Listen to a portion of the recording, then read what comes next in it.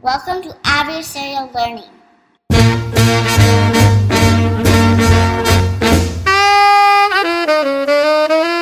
Keep on churning till the butter comes. Keep on churning till the butter comes. Keep on pumping, make the butter flow. Wipe off the paddle and churn some more. Hello everyone, welcome to Adversarial Learning. This is Joel. I'm here as always with Andrew. Hello. And our guest this week or this month or this quarter, whatever it is that we make a new episode every, is Carl Gold. Carl is the chief data scientist at Zuora. That's Quora, but with a Z. And he's also writing a book called Fighting Churn with Data. And we're excited to have him here to talk about churn and data and writing a book and a bunch of other things. So welcome, Carl. Hi, thanks for having me. Thanks for being here. So my first question is, if you Google your name, like the top two results are like doctors, and one of them has been lost his license for using drugs. I actually know that I'm not the top Carl Gold, and I do remember one of them being a doctor somewhere. I didn't hear about the sad news about his license. Well, so there's two doctors. One is a neurologist at Stanford, and I think he's on the up and up, and one is an anesthesiologist in, I think, Illinois, and he's the one who got disbarred or whatever it's called for doctors. And then apparently he was buying other people's urine to try and pass drug tests, and that didn't work either. But anyway. And this all came up in a Google search? It's like the first two results if I Google your name. But anyway, my question was going to be, what's your plan to get yourself above these people on Google? Well, write an awesome book, hopefully. So, good. That's a good strategy. I can't say that it necessarily works, but I'm the only Joel Grew, so I don't really have that. I have other problems, the same competition problem. Well, no, I do. I have competition for like stupid things I've done in the past that I want to knock off the first page, but I'm sort of competing with myself, so it's a slightly different game. So it's like track and field. Yeah, it is like track and field. So fighting churn with data. So for the uninitiated, what is churn? Churn is when people quit any service where you want them to not quit. Basically, it's most clearly defined what churn is when you have an actual subscription, which is like a contract to continue a service. Yep. But you can also you can consider people who churn from anything, even if it's free or if it's like in-app purchases. If someone's been playing your game and making a purchase every month for a while and then they disappear, that's what you can call a churn for that kind of service. And go ahead. I'll say it comes for those who don't know all this already, the background is it comes from a metric called the churn rate, is the original use of churn in this context.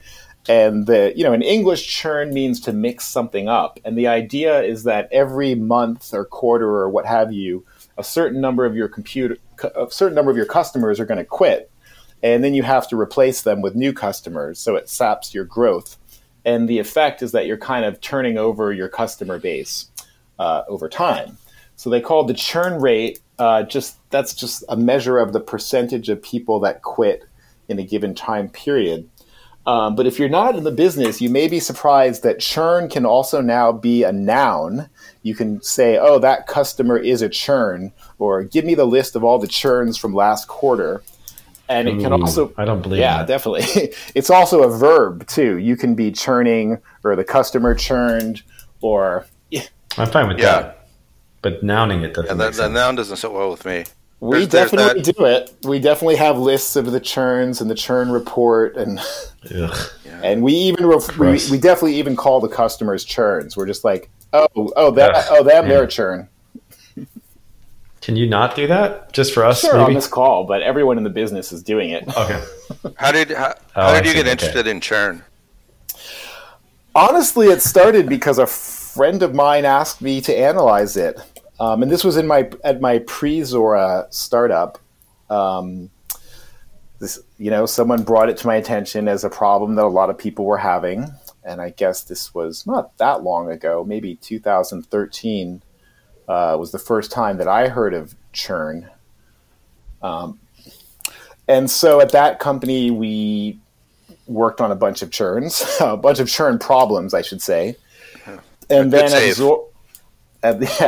at Zora, where I was in a similar role, we also have a lot of... Zora is a company that manages other people's subscription products, basically. So if you want to sell a subscription product, you can use Zora to run your business. And we tend to cater to people with more complicated subscriptions. So if your subscription is just to charge everyone $9.99 a month, you probably should not use Zora. But what we support is if you have a more complicated subscription plan with 3 levels, like free, regular, and premium tier. Yep. And then you also want to give people discounts sometimes or coupon codes. And it all gets pretty complicated, once you start making a complicated plan and giving out discounts. And that's where you would probably want to use a tool like Zora to manage it. So we have 1,000 customers, all of which are subscription businesses. And because, they're all subscription businesses, they're very concerned about churn. It's one of their, most important metrics. And it's, like I said, it's a drag on growth. If your customers are leaving and you're not doing anything about it, then you can do better. So that makes me think of a question that I always ask myself, which is that GitHub has a free plan and they have a pro plan, which is $7 a month, which has all the same features as the free plan at this point. And so why the hell am I paying $7 a month for the GitHub Pro plan? And I don't have an answer for that. I'm in the same boat. And I actually, it was popped up in my face the other day because I tried to downgrade and I was stuck in the downgrade funnel, and they said, you can't do it yet because one of your repos has more than 3 contributors. And so I gave up. So I'm still paying $7. Well, that's what you're paying for then. More than 3 contributors for one thing. It's on a dead project. It's a paper that's done. Which repo has more than 3 contributors? Some paper we did about Mahout and Samsara and the speed ups. Oh. So it's a year-old repo, and we haven't touched it since. Well, every product has to give you value at each level of their plan. And if you don't find the value, that's when you're going to churn. The value is if I don't have to click 3 more times and I just have to pay $7 a month. It's literally... Well, switching... I'm not saying it makes sense, Carl. Switching cost is actually part of churn too, because if you have a high cost to switch to a different service, however, you register that cost, then that'll keep you on too. Yep, 3 clicks. It doesn't sound too bad. And so what made you want to write a book about churn? Basically, I got to a point where I had done it enough times. I had a system, and I had learned from many, many mistakes that I made. And I was just, having one of those moments where God, I wish I could, write a book and go back in time and give it to myself. And then I wouldn't have, screwed up so much. And then I said, I should write that book because no one else has done it. So I don't know. Based on that foolish, partly a do-gooding impulse and partly, of course, helping my career by, becoming an authority on something that people care about is usually considered a career advancing move. Or a career pigeonholing move. It could be that too. You're the churn guy forever. You're a churn scientist. It's definitely occurred to me, but I'll worry about that, when it happens. Let's kind of get accepted as an authority on something first. Yeah, that's fair. That's probably marginally better than my reason for writing a book, which was I don't remember what part of it was I wanted to be famous as a data scientist, and then part of it was I wanted to be a published author, and then part of it was all self-aggrandizing stuff like that. So I've got all those reasons too, and I'd like to help people avoid my mistakes if possible. And I have. That's a noble reason. Yeah, I have some other reasons in the background. Maybe we'll get to that once I explain more about what it's about, I guess. Yeah. Well, what is it? Well, It's about fighting churn with data. But why don't you tell us what it's about? Okay. Well. Okay, I'll put it like this. I mean, many people in data science have analyzed churn. It's considered like a stock problem, where, oh, everyone's done a churn problem. And if you go to various benchmark data repositories, you'll find examples of churn as a machine learning problem. What I found doing it many times is that actually, if a data scientist is in an organization and they say, okay, I'm going to do something on churn, they typically make a predictive model that will predict who's going to churn. But what I've seen again and again, sadly, is that often businesses don't really take advantage of those models, or they may even just ignore them and say, okay, that's nice, data scientist. I'm glad you can predict churn. You say it's accurate, but whatever. But no one ends up using the model. And the data scientists might think that that's like a conspiracy against them. Oh, these people don't appreciate data science and stuff. But actually what I realized after going through that a couple of times is the problem is actually when it comes to interventions to reduce churn. Because churn, you're not solving anything if you just predict who's going to churn. You actually have to reduce the rate at which people churn through interventions. And the problem there is that churn has no one-size-fits-all solution at any company that I've ever seen. So if all you do is flag the churn risks, it's not really usable by the people who need to intervene and actually do something about churn. It's not like spam filtering or image categorization where if you apply the label, you know what to do.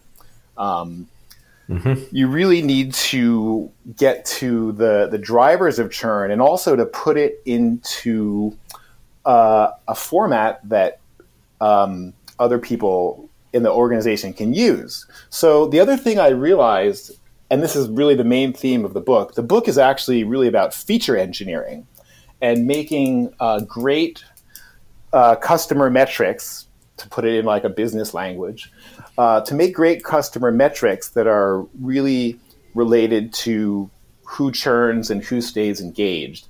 Because what I saw doing these churn analyses is the way it usually works is finance will already have decided on some customer metrics, or maybe the customer support or success will have some kind of customer metrics.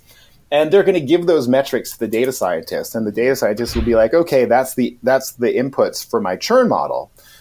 But the thing that I realized is that a lot of times those customer metrics are not well designed because the people who made them, well, they probably don't know too much about feature engineering and metric design. And often they use a political process to come up with the metrics, or, a brainstorming session, and that's how they decide on what the customer metrics would be. And then the data scientist is pretty much stuck with those. Well, if you follow the script that I went through before realizing there was a better way. And the better way really is for the data scientist to get really involved in the metric design, because to really make great metrics for your customers, which everyone understands, and also which are objectively predictive of churn and retention, you need the skills of a data scientist, which is, a little math, some programming, sensitivity to data issues. So like, what's an example of the kind of metrics that a data scientist would come up with, but that a product person might not? Well, the types of metrics are generally going to be similar that most people come up with, and it's more in the science and attention to detail where a data scientist will do better. But I'll make some examples. Customer metrics start out with simple things like just counting logins or counting actions. But how many logins per month or how many video viewed per month are some basic metrics, which pretty much, well, hopefully most organizations would think of stuff like that. But then what they don't do is actually check how well those metrics are related to churn and retention. And then that can give you guidance on what other metrics to try. And then there's a lot of nuances too. So for example, many people will say, okay, let's measure this, videos viewed per month or per, week or something. But they don't always choose an appropriate time scale to measure it. I've seen that many times where, If it's a rare event you're trying to measure, well, you should use a longer window to observe that. And oftentimes people don't think of those kind of, important details. But the more interesting metrics, and this is a big theme of the book. You mean like, for just to put it in concrete terms, like you had trouble viewing a video, and if you're not looking 3 days ahead, you might miss somebody canceling because they didn't rage quit that day, but it took them a few days to cancel. Is that what you mean by window? Yeah, well, there's a window for any measurement of a customer. You're going to define some window over which you measure it. Like typically the last month. Well, it depends on the nature of the product. If it's a product of an annual subscription for businesses like Zuora, you would typically make per year metrics, like what's your activities in the last year. And I generally take an approach. I mean, you kind of referenced this a little bit in your question, but I generally approach it from the point of view that the propensity to churn or renew is something that builds up over time, because that's how products deliver value. And people often have kind of hypotheses like, oh, maybe if this one thing happens, then that'll drive someone away.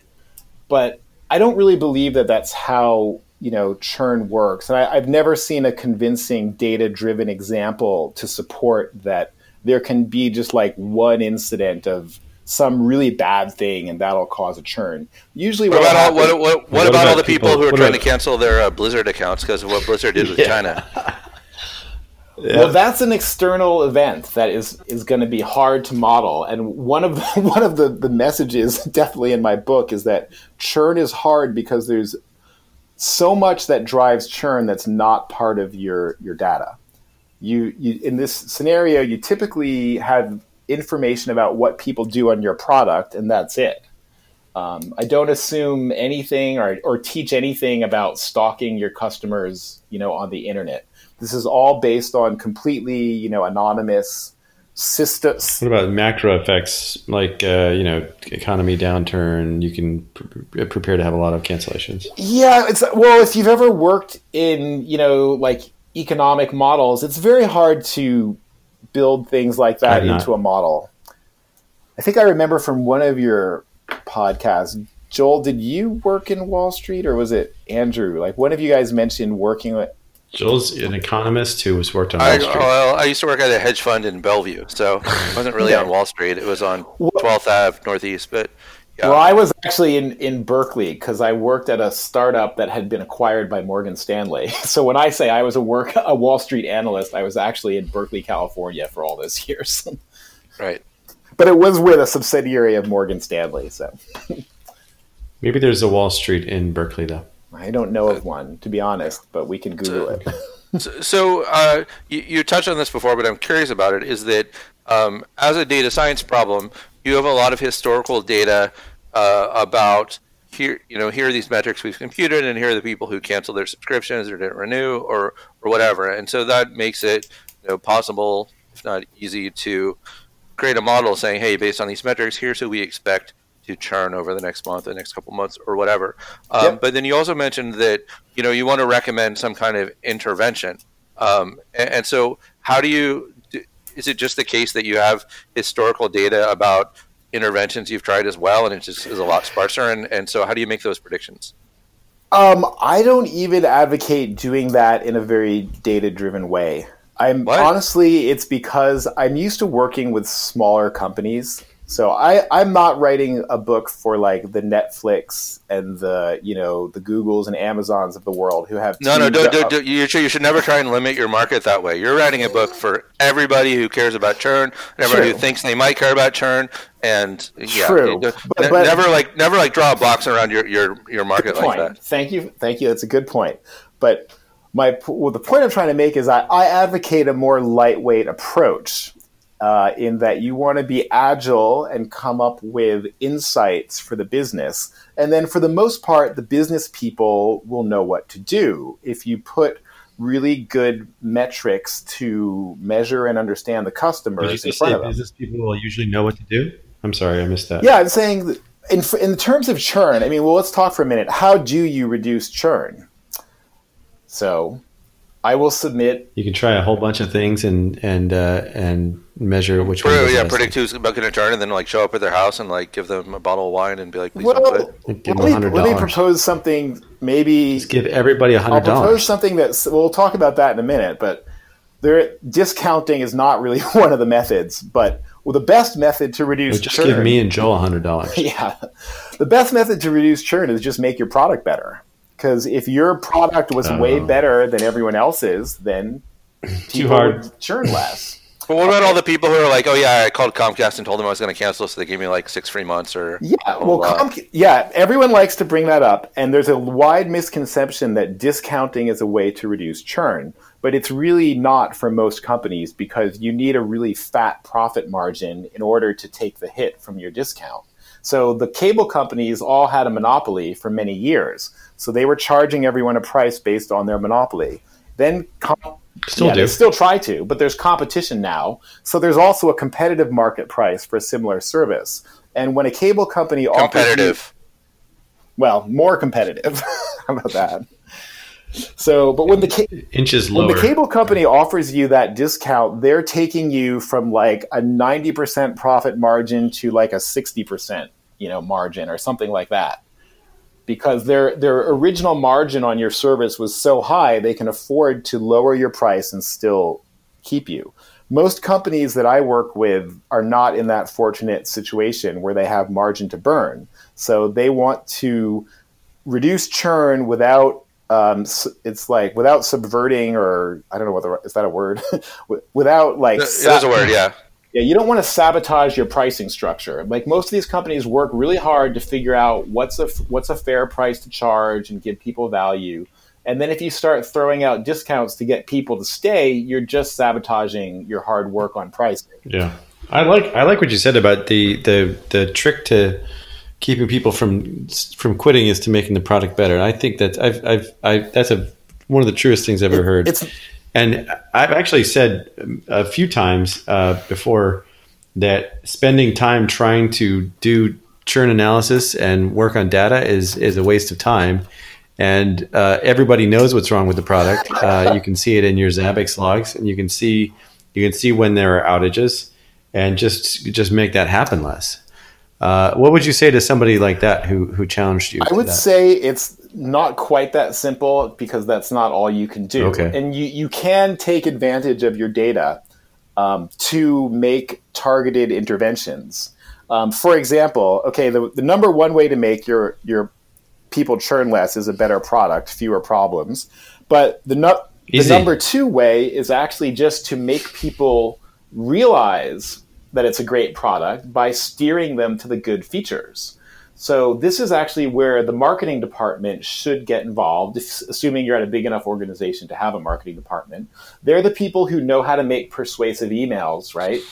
But they're not going to try to Well, they know how to make emails. That's true. Hopefully they can persuade. They're probably going to do a better job than your data scientist. How about that? I know. But everyone hates getting emails. I don't know. I hate getting emails. Well, right. So what they want to do, so these are emails for new sales. So you can't like pump up the product and pretend it does something that it doesn't, right?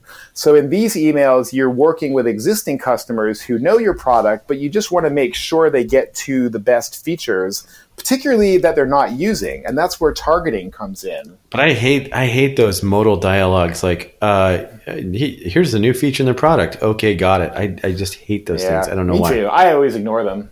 And I don't take any of these emails. But the thing with churn is it's all about, small reductions, right? If you make a small percentage, 1% improvement in your churn, that's money in the bank and, fuels your future growth. So there's no silver bullet or, magic that's just going to make your churn rate. What would you say to people who want to say that one of the best ways to reduce churn is to make it very, very difficult to quit the service? I think that's a bad business practice. I mean, it's something that comes up and we debate it a lot. I mean, within the world of people who think about subscriptions, I think it's better for everyone if they legislate and make it easy to cancel. Because that will make, it supports the market and makes people more willing to sign up for new services. But of course... And you've heard the gym membership model, right? Yeah. Well, I mean, gym memberships are hard to get out of. I think actually 20. And also, it's almost there's an undercurrent there, which is if your customers forget they have this service, Yeah.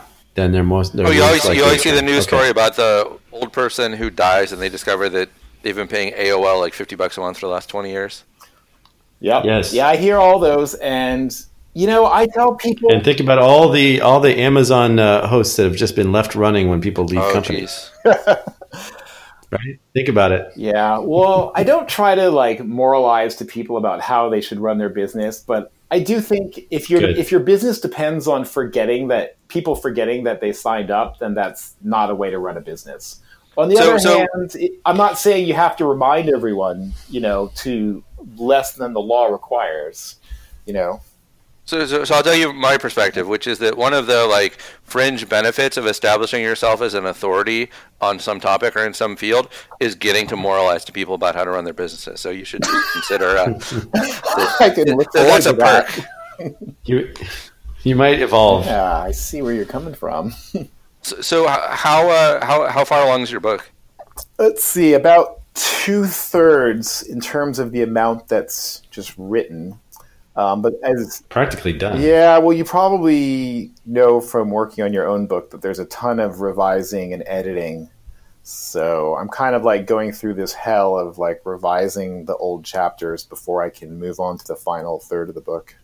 Oh wow! Really? Yeah, no, you should do a rough draft of everything and then go through and tighten it up, because you'll just have to go back and change That's the what I other think. chapters Just- again yeah. once you've written the later chapters. Don't look back. Um, Yeah. What's been the most surprising thing to you about writing a book that you didn't expect?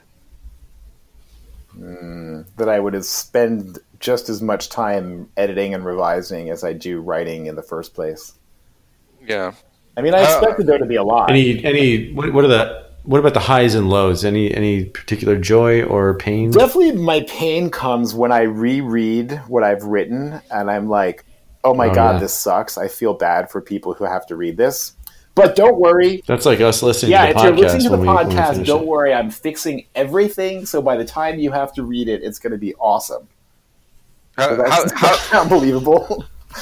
How did you get hooked up with Manning? Did you pitch it to them, or did they approach you? Or No, I pitched it to them. I sent out a few, proposals, including to O'Reilly, who they replied. The guy there replied to me once and then never replied back, which I, took to be like a publisher's kind of rejection method. was it Mike? Oh, no.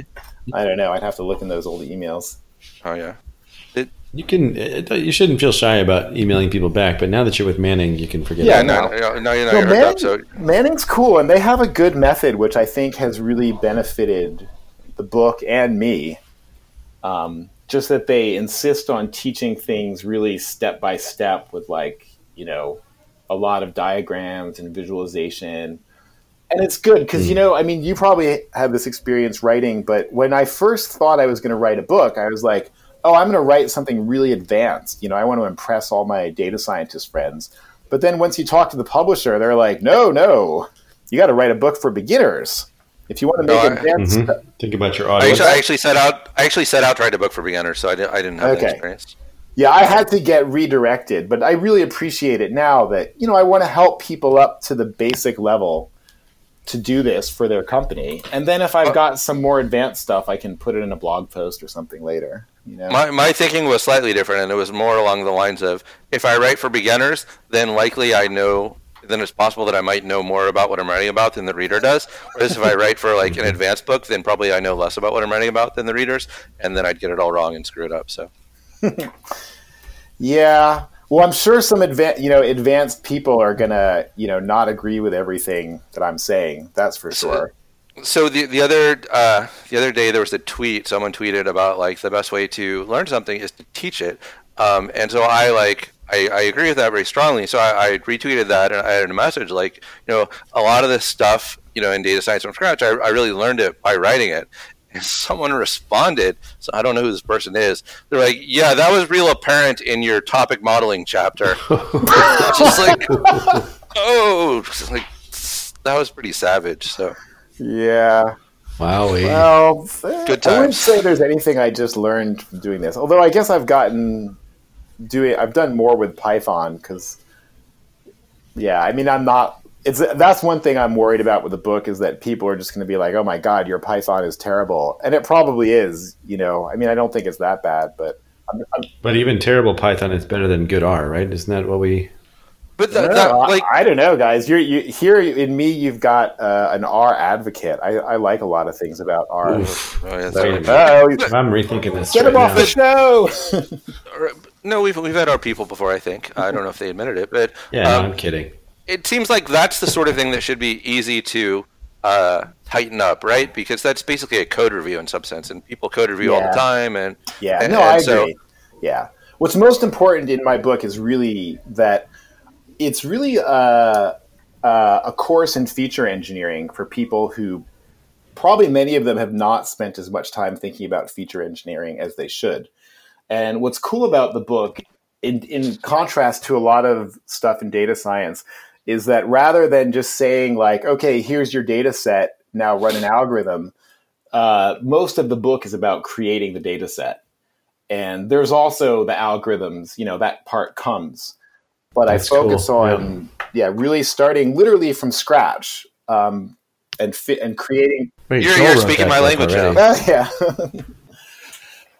But I know your book is also teaching principles of data science. I'm pretty light on the principles and mostly just like what I'm actually not even writing for data scientists necessarily. It's for whoever's fulfilling the role of analyzing the churn data, which might not be someone who, went to, a master's degree or even a boot camp or anything. It might just be some guy in IT who got asked to look at the churn data. That's cool. The Churnmeister. So the design of the book, the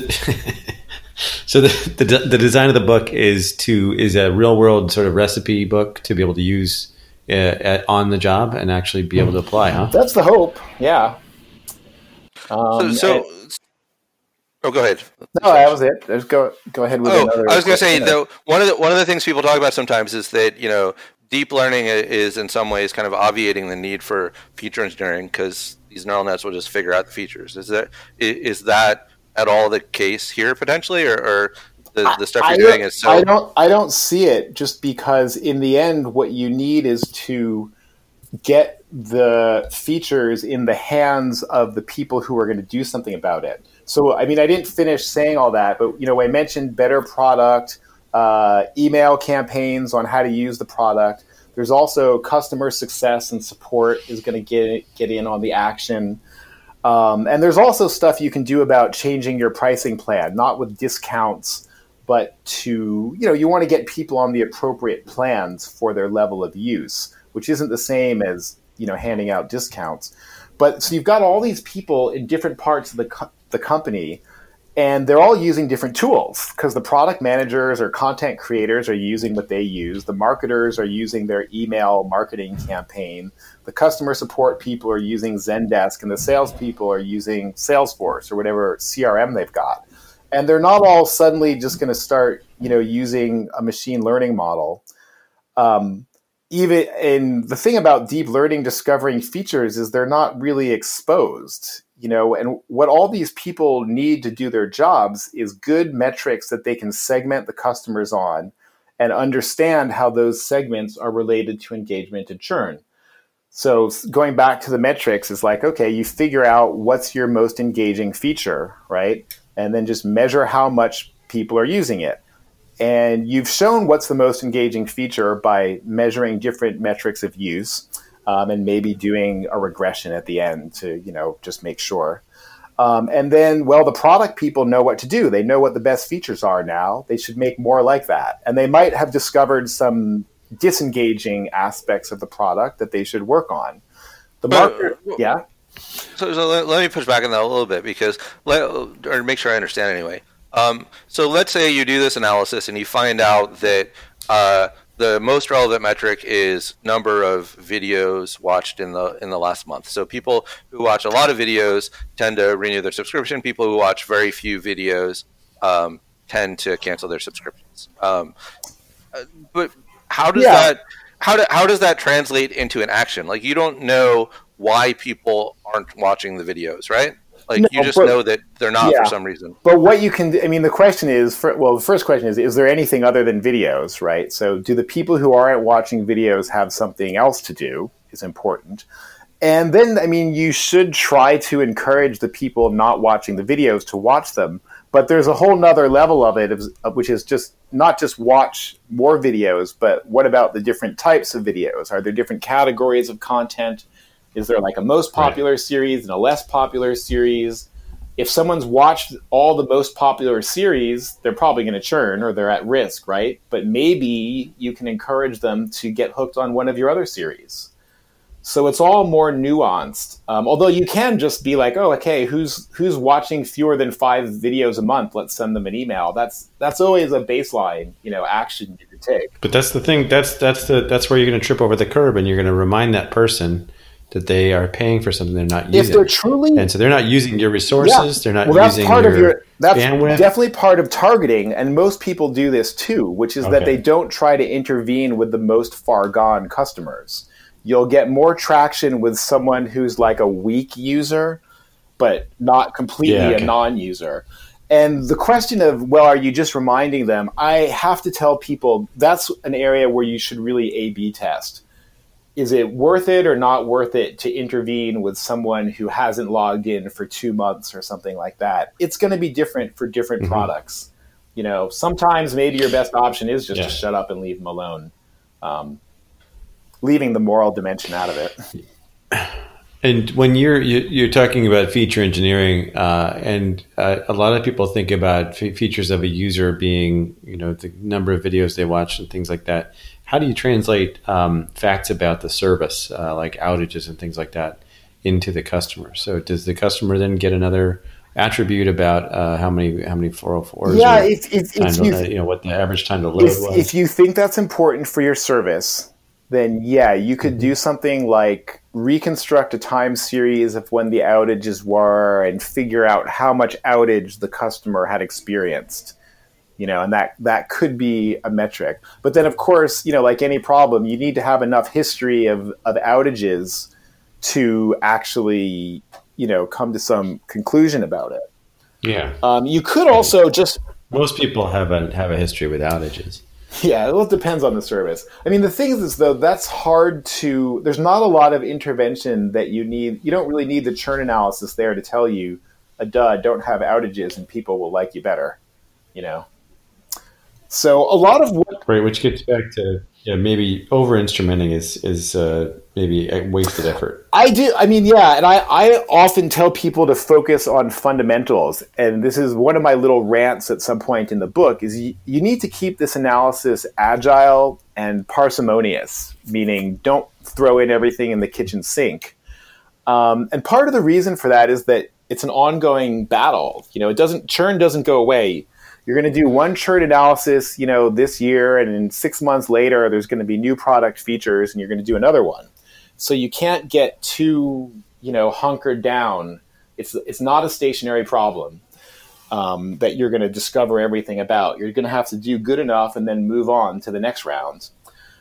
And not only that, but the thing is, I really believe that mostly the factors that drive churn are users attaining value, or it's like the economic concept of utility, usefulness. And that's something that people get over time in almost most services. I mean, I guess there's some consumer products where if you don't get value in the first day, you cancel it. But most products, people give it a chance. And the utility that they achieve on the product is something that builds up over weeks or months. And so very short-term things like, the outage caused a spike in churn. Maybe the outage did cause a spike in churn, but I bet you it was primarily people who were already disengaged. It might have been the straw that broke the camel's back because outages suck. But at the same time, those were already your people who weren't watching that many videos, or they weren't taking advantage of your new messaging feature, or, who knows? I mean, it's different every time. So I tell people to focus on the best metrics are those that are closest to the act of achieving that value for the user.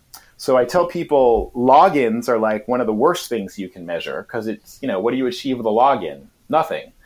And if it's possible, you want to... Failed login. Yeah, I was going to say there's a lot of services where I can't log in, and so Oof. Yeah, just forget it. Yeah, and the problem with that is actually it might not even generate an event that they can track, right? It should. If I get my username right.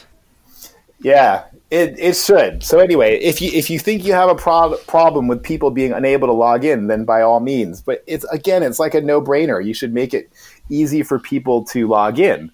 The more nuanced questions are, what's a price point at which someone feels like they're getting their money's worth, depending on their level of usage? Or if we have 5 different content areas, not only which one is the best, but is there like a preferred balance? Is there, do we want to see a balance between different features? And I mean, those are the areas where you get more useful information, and more traction for making effective interventions. So you said you had 1,000. Oh, sorry. I wanted to pivot a little bit. Yeah. So is the machine learning side of this relatively simple? You mentioned like regression. Does it really not go much beyond that? Well, and most of the actions in feature engineering? I'm going to include examples, from basic models. I'm not going to include any deep learning in the book. I don't think it's appropriate for churn. Not with the kind of resources that most companies, have to attack it with.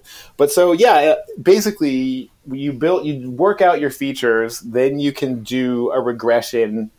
You have to do some dimension reduction, which is also in the book, and then you can do a regression, and that'll tell you some additional information about the relative importance. It'll also let you predict churn probabilities that are calibrated, to the true churn rate. Then I'm also I haven't written this part yet. It's actually like coming up next. There's also particular accuracy metrics you should use with churn. It's an unbalanced problem almost always. So you have to, you don't want to use just simple accuracy and precision and things like that. You need to use AUC, a metric called lift. And then in the book, I am also going to say like, okay, now you've got your great features. You've done a regression. Let's try, a random forest and an XGBoost, and you can compare the results. And generally what I find in those situations is if you've really done a great job creating your features, then you don't really get much, boost from XGBoost. A little bit. How important is interpretability of these models? It's everything, because no one's going to use your model. They're going to use the metrics and the features that you create. The marketers are going to ideally the marketers will have some way where they can look at the customers, segment the customers based on the great features that you've discovered. And that's all they need to know, because they'll just know, oh, we want to, have customers who have more than, 20 videos a month. So let's target a campaign towards people who didn't watch that much videos and they haven't watched Series B, So we're going to encourage them all to check out Series B. And that's a nice targeted intervention, which will actually hopefully encourage a few people to take more advantage and get more value from your service. So are like interaction effects not important? Like you just look at a couple of metrics in isolation and that's it? No, actually, interaction effects are very, very important. And they're the most important part of the book, really, that most people aren't familiar with. Do you just create features that are based on the interactions? Is that right? I actually tell everyone to use ratios because multiplicative interactions are not interpretable to normal humans. But if you take two metrics and make a ratio, it's very interpretable. And I'll make a great example. This is the example I always wheel out for everyone. You typically have a metric like, your use per month. Let's say it's a telco. The total call time per month is a great metric. And you'll see that people who make no calls churn a lot higher than people who make a lot of calls. That's fine. Now, you've also got a metric for how much people pay, typically. So let me ask you the trick question. Do people who pay more churn more? Actually, almost always people who pay more churn less. Because they know what the value is. They've self-selected to be on the more expensive plan. essentially. And what they pay is going to generally be correlated with what they use. So people who pay more are on a more expensive plan, which they chose, and they use the product more. So people who pay more, if you just look at it in isolation, churn less. Now here comes the interaction. The interaction is that you calculate dollars per use, or it could be dollars per call, dollars per video watched. It's a unit cost metric, which is a recurring unit cost metric, which for every customer will vary over time. If you look at cost per unit, then you always find that people who pay more per unit churn more. And that's what you're expecting to find, that people who pay more churn more. But you have to measure it as a cost per unit. And that is an interaction. It's a ratio of two basic metrics rather than a multiplication of metrics, which is like, your standard statistical interaction term.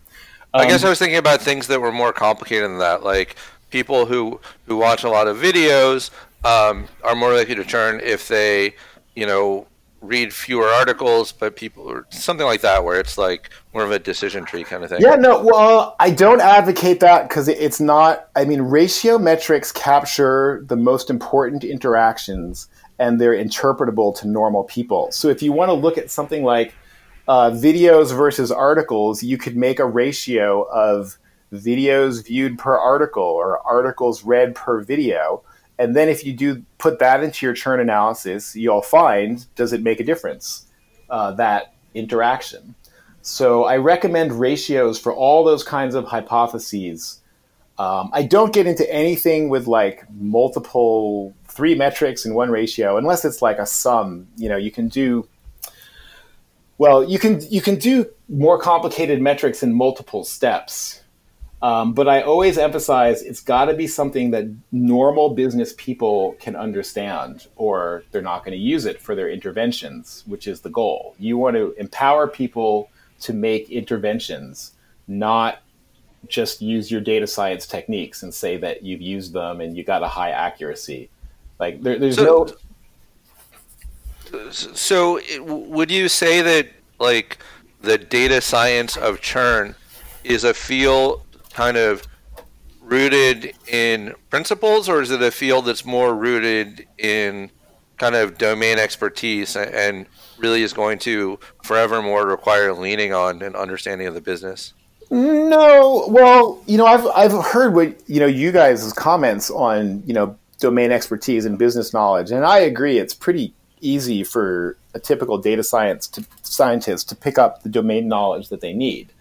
But I do think this is really a principled process. I actually think it's much more scientific than a lot of what passes for data science.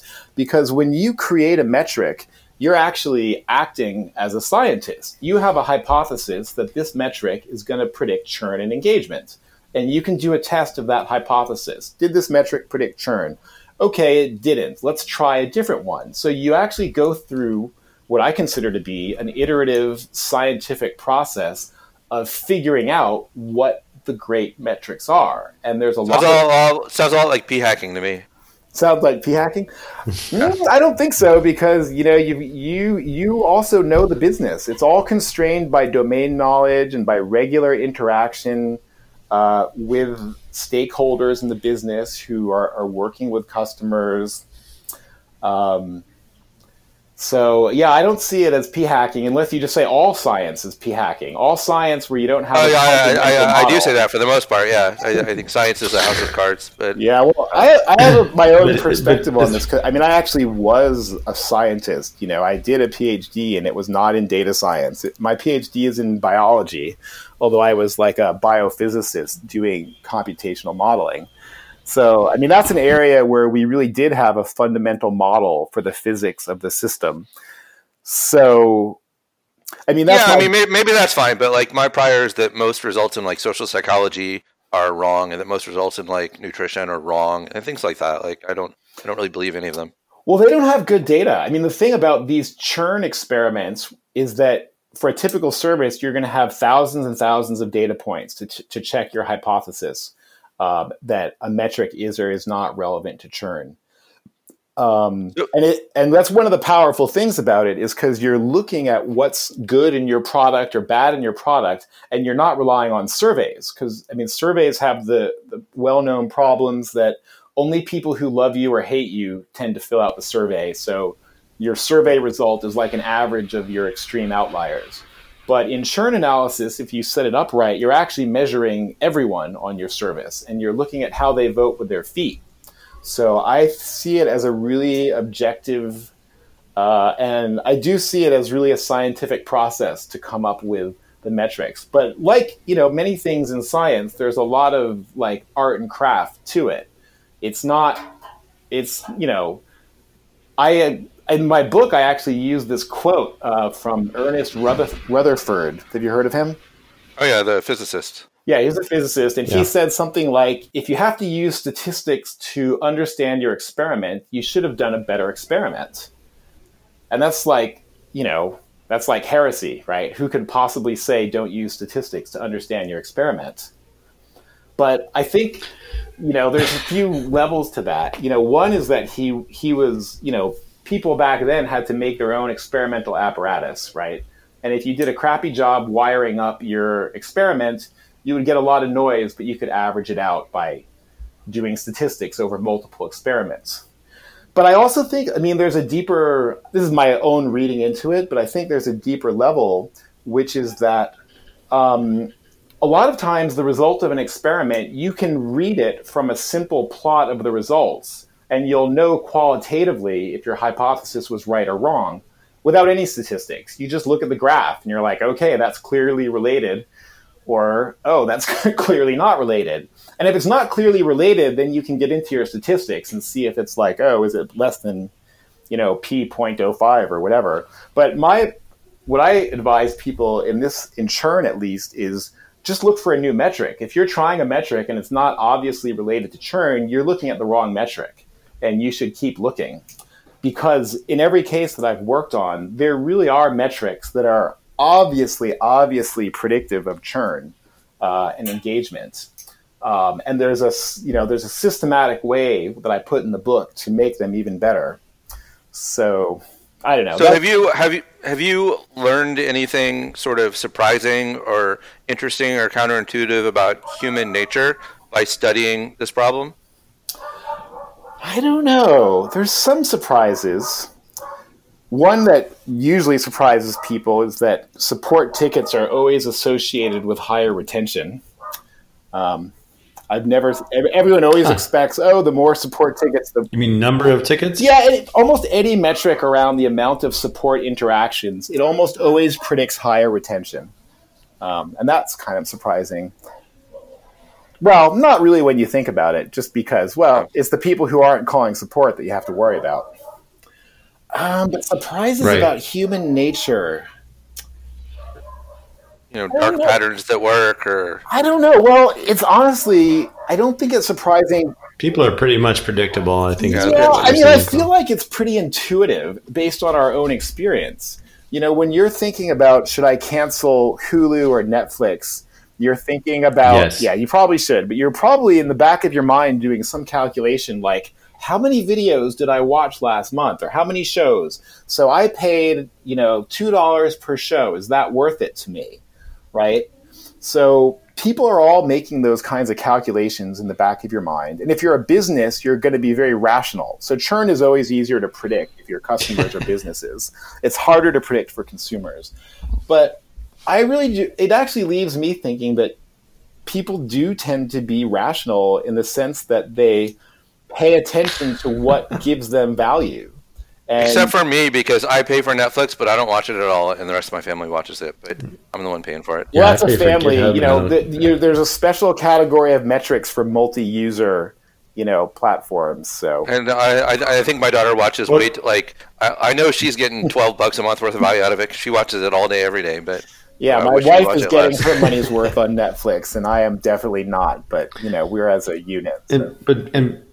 Back to domain expertise. I'm curious about your company as well as in the book. What in the book? What is the data set that you're building up? What industry? In the book, the book combines a simulation and real case studies. So I don't have a real churn data set that I'm allowed to distribute. So what I do in the book is I set up a pretty, it depends on I was going to say, a pretty simple model. I mean, to a lot of people, it's not simple because it's like a multi-dimensional Gaussian distribution for the behaviors and then a utility model that leads to a churn probability. So in the book, at the start of the book, you'll run a simulation to create a data set. And the events are labeled like it's a social network. The events are like, oh, you post a message, you friend someone, you unfriend someone. And through the simulation, I make people, I make it so that they're related to churn. And that's what you build up by going through the book, because I couldn't get, a company with real churn data that I work with to let me publicize it. They're all going concerns, and they weren't up for that. But then in the book, throughout the book, I give examples of like what real data looks like, because the simulation doesn't really look like real data in a lot of respects. So I say from different industries and different businesses. A couple different. So in the book, I've got a telco and 2 SaaS companies. One is a SaaS for managing online reviews and stuff like that, and the other is like a BI tool. Mm-hmm. I'm trying to get one more case study to agree to be in the book, and they would be actually a streaming video service. So I've got 3 case study companies right now. It's really hard to get case studies, by the way. If you're ever thinking about writing a book, you better budget a lot of time for... That's why I just made up my own toy data sets. It worked out pretty well, except for the people who get angry because they're toy data sets. Yeah, I had to make a toy data set for this one, or there's just no way that people could run all the code. And I'm pretty proud of how it came out, actually. It's not... I mean, the simulation is actually kind of cute and tricky. When does the book come out? Well, it should be in the early 2020. All right. But it's actually already out because Manning does early electronic access. You can already go and get like the first 3 chapters and give me feedback, stuff like that. They guarantee it so that if I don't finish the book, they'll give you your money back. But the plan is if you get the electronic early edition, you're going to get an update every month until the whole book is done. Did they give you any codes to give out or anything? I know they mentioned that, but I didn't get any. They did, but I didn't get it. I know these codes exist, but I forgot to get it for the podcast. All right, well, send them to us, and I'll put it in the show notes, and then people can get it that way. So hey, I looked at your LinkedIn, and you were at Caltech at the same time I was at Caltech, but really? But I don't remember you. Do you remember me? No. What department were you in? HSS, Humanities and Social Sciences. Okay, yeah, I heard of that. People, I was that's good because usually people are like, "Oh, we have that here." Yeah, I was in the Computation and Neural Systems, which is like a neuroscience group. Hey, actually, and wait, Joel, you're at the Allen Institute, right? Well, I was. I'm not anymore. I left, but yeah. Oh, okay. I was going to ask if you knew my advisor. He's some head of everything there, I think. At the brain sciences or artificial intelligence? At the brain sciences. He's not in they're totally different institutes. I mean, it's the same Allen, and the money comes from the same place, but like different buildings. They're not even in the same part of town. People screw up and go to the... One is actual intelligence. The other is artifact. That's really sad, actually, that they couldn't... They don't, and it's very telling that they didn't even bother to bring those groups of people closer to each other. Well, so it's funny. I was there for about 3.5 years. I just left like a week ago. But very early when I was there, I'd been there a couple months, and we had this meeting with some people from brain science, and they came over and we talked about all these cool collaborations we were going to do. And then as far as I know, nothing ever came of that. And so that was the one meeting. And then, when I gave a practice version of my Jupyter Notebooks talk, someone invited over this Jupyter Notebooks enthusiast guy from the Brain Sciences Institute to come and give me feedback, and this guy was at JupyterCon as well. So, but other than that, I never really had anything to do with them. We were working on an NLP library. So, yeah, well, that's too bad because the program I did at Caltech was really focused on bringing the neuroscientists and the AI people together. Oh, cool. like the left and right brains hemispheres as just approaching the problem from both sides, because there is this line of thought in AI that's basically saying we really need to think more about, like, people are not born, or animals are not born with random weights in their brain, so to speak, that then get back propagated by, feeding it a million training examples. Their brain starts with a lot of structure or inductive bias, or it comes out of the box knowing how to do a lot of things, and maybe our neural network models should be the same. Yeah, I tend to be in that camp, thinking that the neural networks, they need to learn a lot from neuroscience, and they're going to kind of underwhelm us until we actually learn those lessons from neuroscience. Well, I mean, I wouldn't say they underwhelm us. I mean, I think this stuff, like, especially I've been working on NLP, that the things they've been doing in NLP are pretty impressive. I wouldn't call them underwhelming. Yeah, no, it's amazing what they can do now compared to like 10 years ago. I mean, believe me, I used compared to 3 years ago. Yeah, dictation on the phone all the time, and that wasn't possible not so long ago.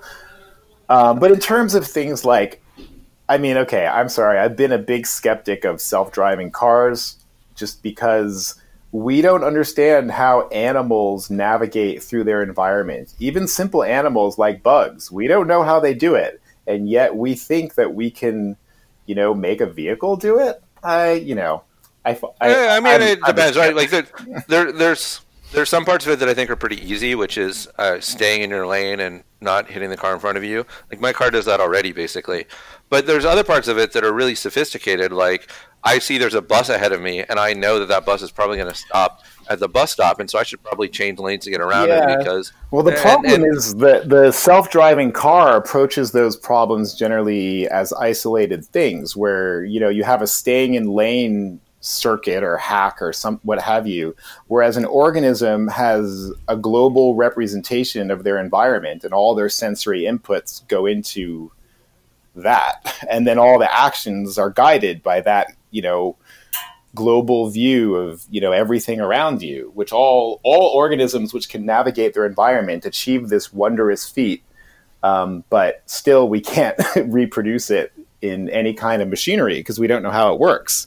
Well, that's my biased view as a neuroscientist, right? I'm not an AI guy would tell me, oh, we understand everything, you're not giving us credit. I do give AI credit for amazing stuff that's come out, but there's the question of, are you actually creating intelligence, or are you doing things well enough to get the job done? What's the difference? Yeah, I don't know if there's a difference. Right. Yeah, I don't know there's a difference either. Like intelligence, getting the job done, 51, 50 the other. I don't really care. Yeah. So yeah, we're running up on an hour, and we generally don't like to go too much longer than an hour. But anything else you wanted to like touch on, or ask us about, or complain about, or give us feedback on, or anything like that? Not really. I don't know. I like the podcast. How come you guys don't do it so often? And how do you pick the music? That's my that's my real question. How do you pick the music? So that's a good question.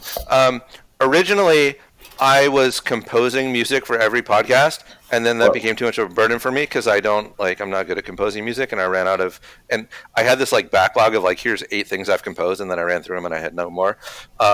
And so it's a combination of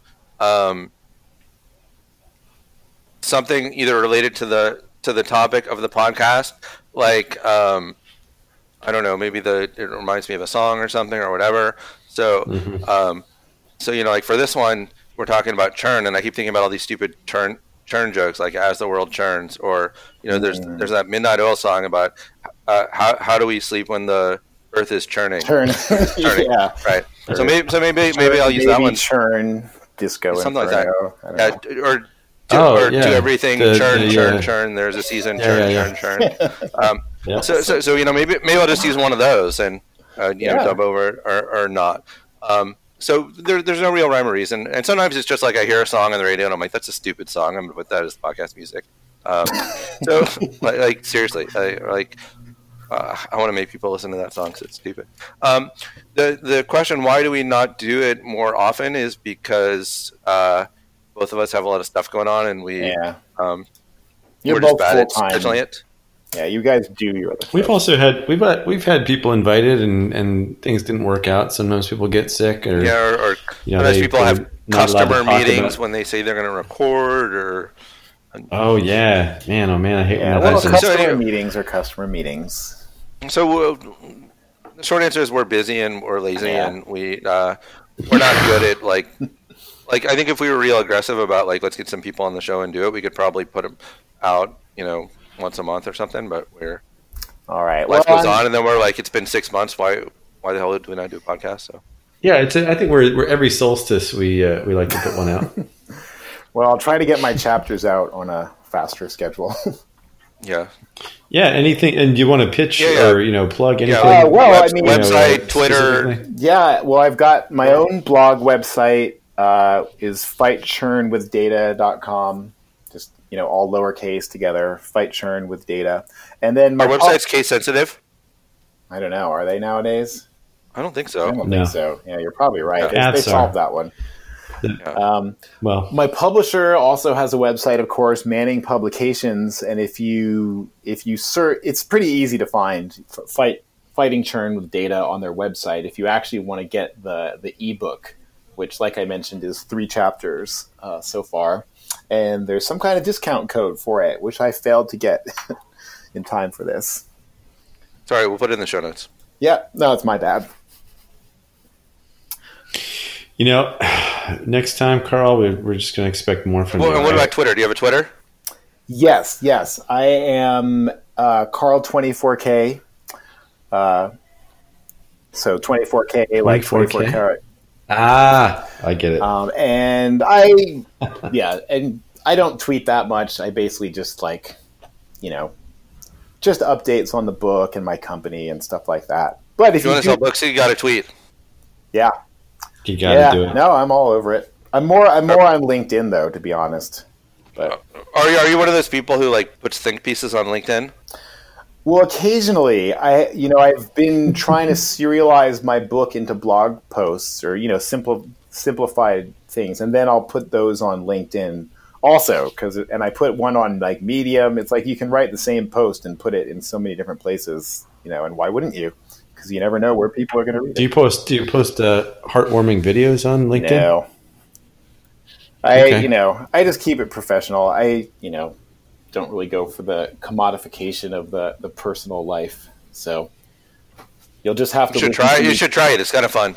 Yeah, maybe I should. Might sell more books that way. You might actually. You'd be surprised. Although I finally got my first conference disinvitation. Really? How did you achieve really? I that? did, yeah.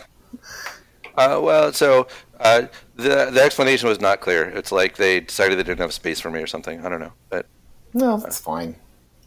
There will always That's be more exciting, though. conferences. Congrats. I know. But I like to think that it's one of these like political disinvitations. They scrolled that far back on your timeline. Yeah, 3 tweets deep. That's about all it takes. Well, Carl, thanks for taking the Yeah. time Yeah, with us. thanks. It's really nice Yeah, having you. totally enjoyed it. Pleasure to actually meet you guys. Yep. And where Yeah, are you me too. based? Bay Area. So my yeah, the Bay Area. office is in the San Francisco. I actually live in the East Bay. So How do you like San Francisco? well, I like it okay. I mean, it's a interesting city. Well, last time I was down there was a guy in Walgreens who had sold himself and was exposing himself to people. And then the next day when I was there in a different part of town, there's a guy who was running up to cars and screaming, "I'm going to kill you, I'm going to kill you." And he ran up to me and said, "I'm going to kill you."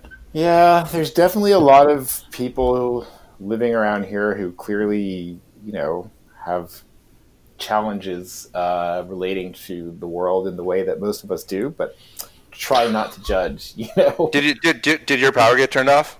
Nah, we don't. I don't live in the hills or any of those. What do Yeah. you call it? Where you're kind of in the wildland interface, whatever they call Mhm. that. I'm in the middle of town. Getting electricity to the hills is a tough problem, but maybe by the 22nd century we'll figure it out. Yeah. All right, cool. Well, thanks so much for Yeah. coming on the show. All right, I enjoyed it. Yep. So yeah, I guess I'll talk to you guys soon. Be Yep. well. All right, too. Little boy blue, come blow your horn. Cows in the meadow, the sheep's in the corn. Take the sheep, leave them be. Bring the finest brown cows straight to me. Keep on churning till the butter comes. Keep on churning till the butter comes. Keep on pumping, make the butter flow. Wipe off the barrel and churn some more.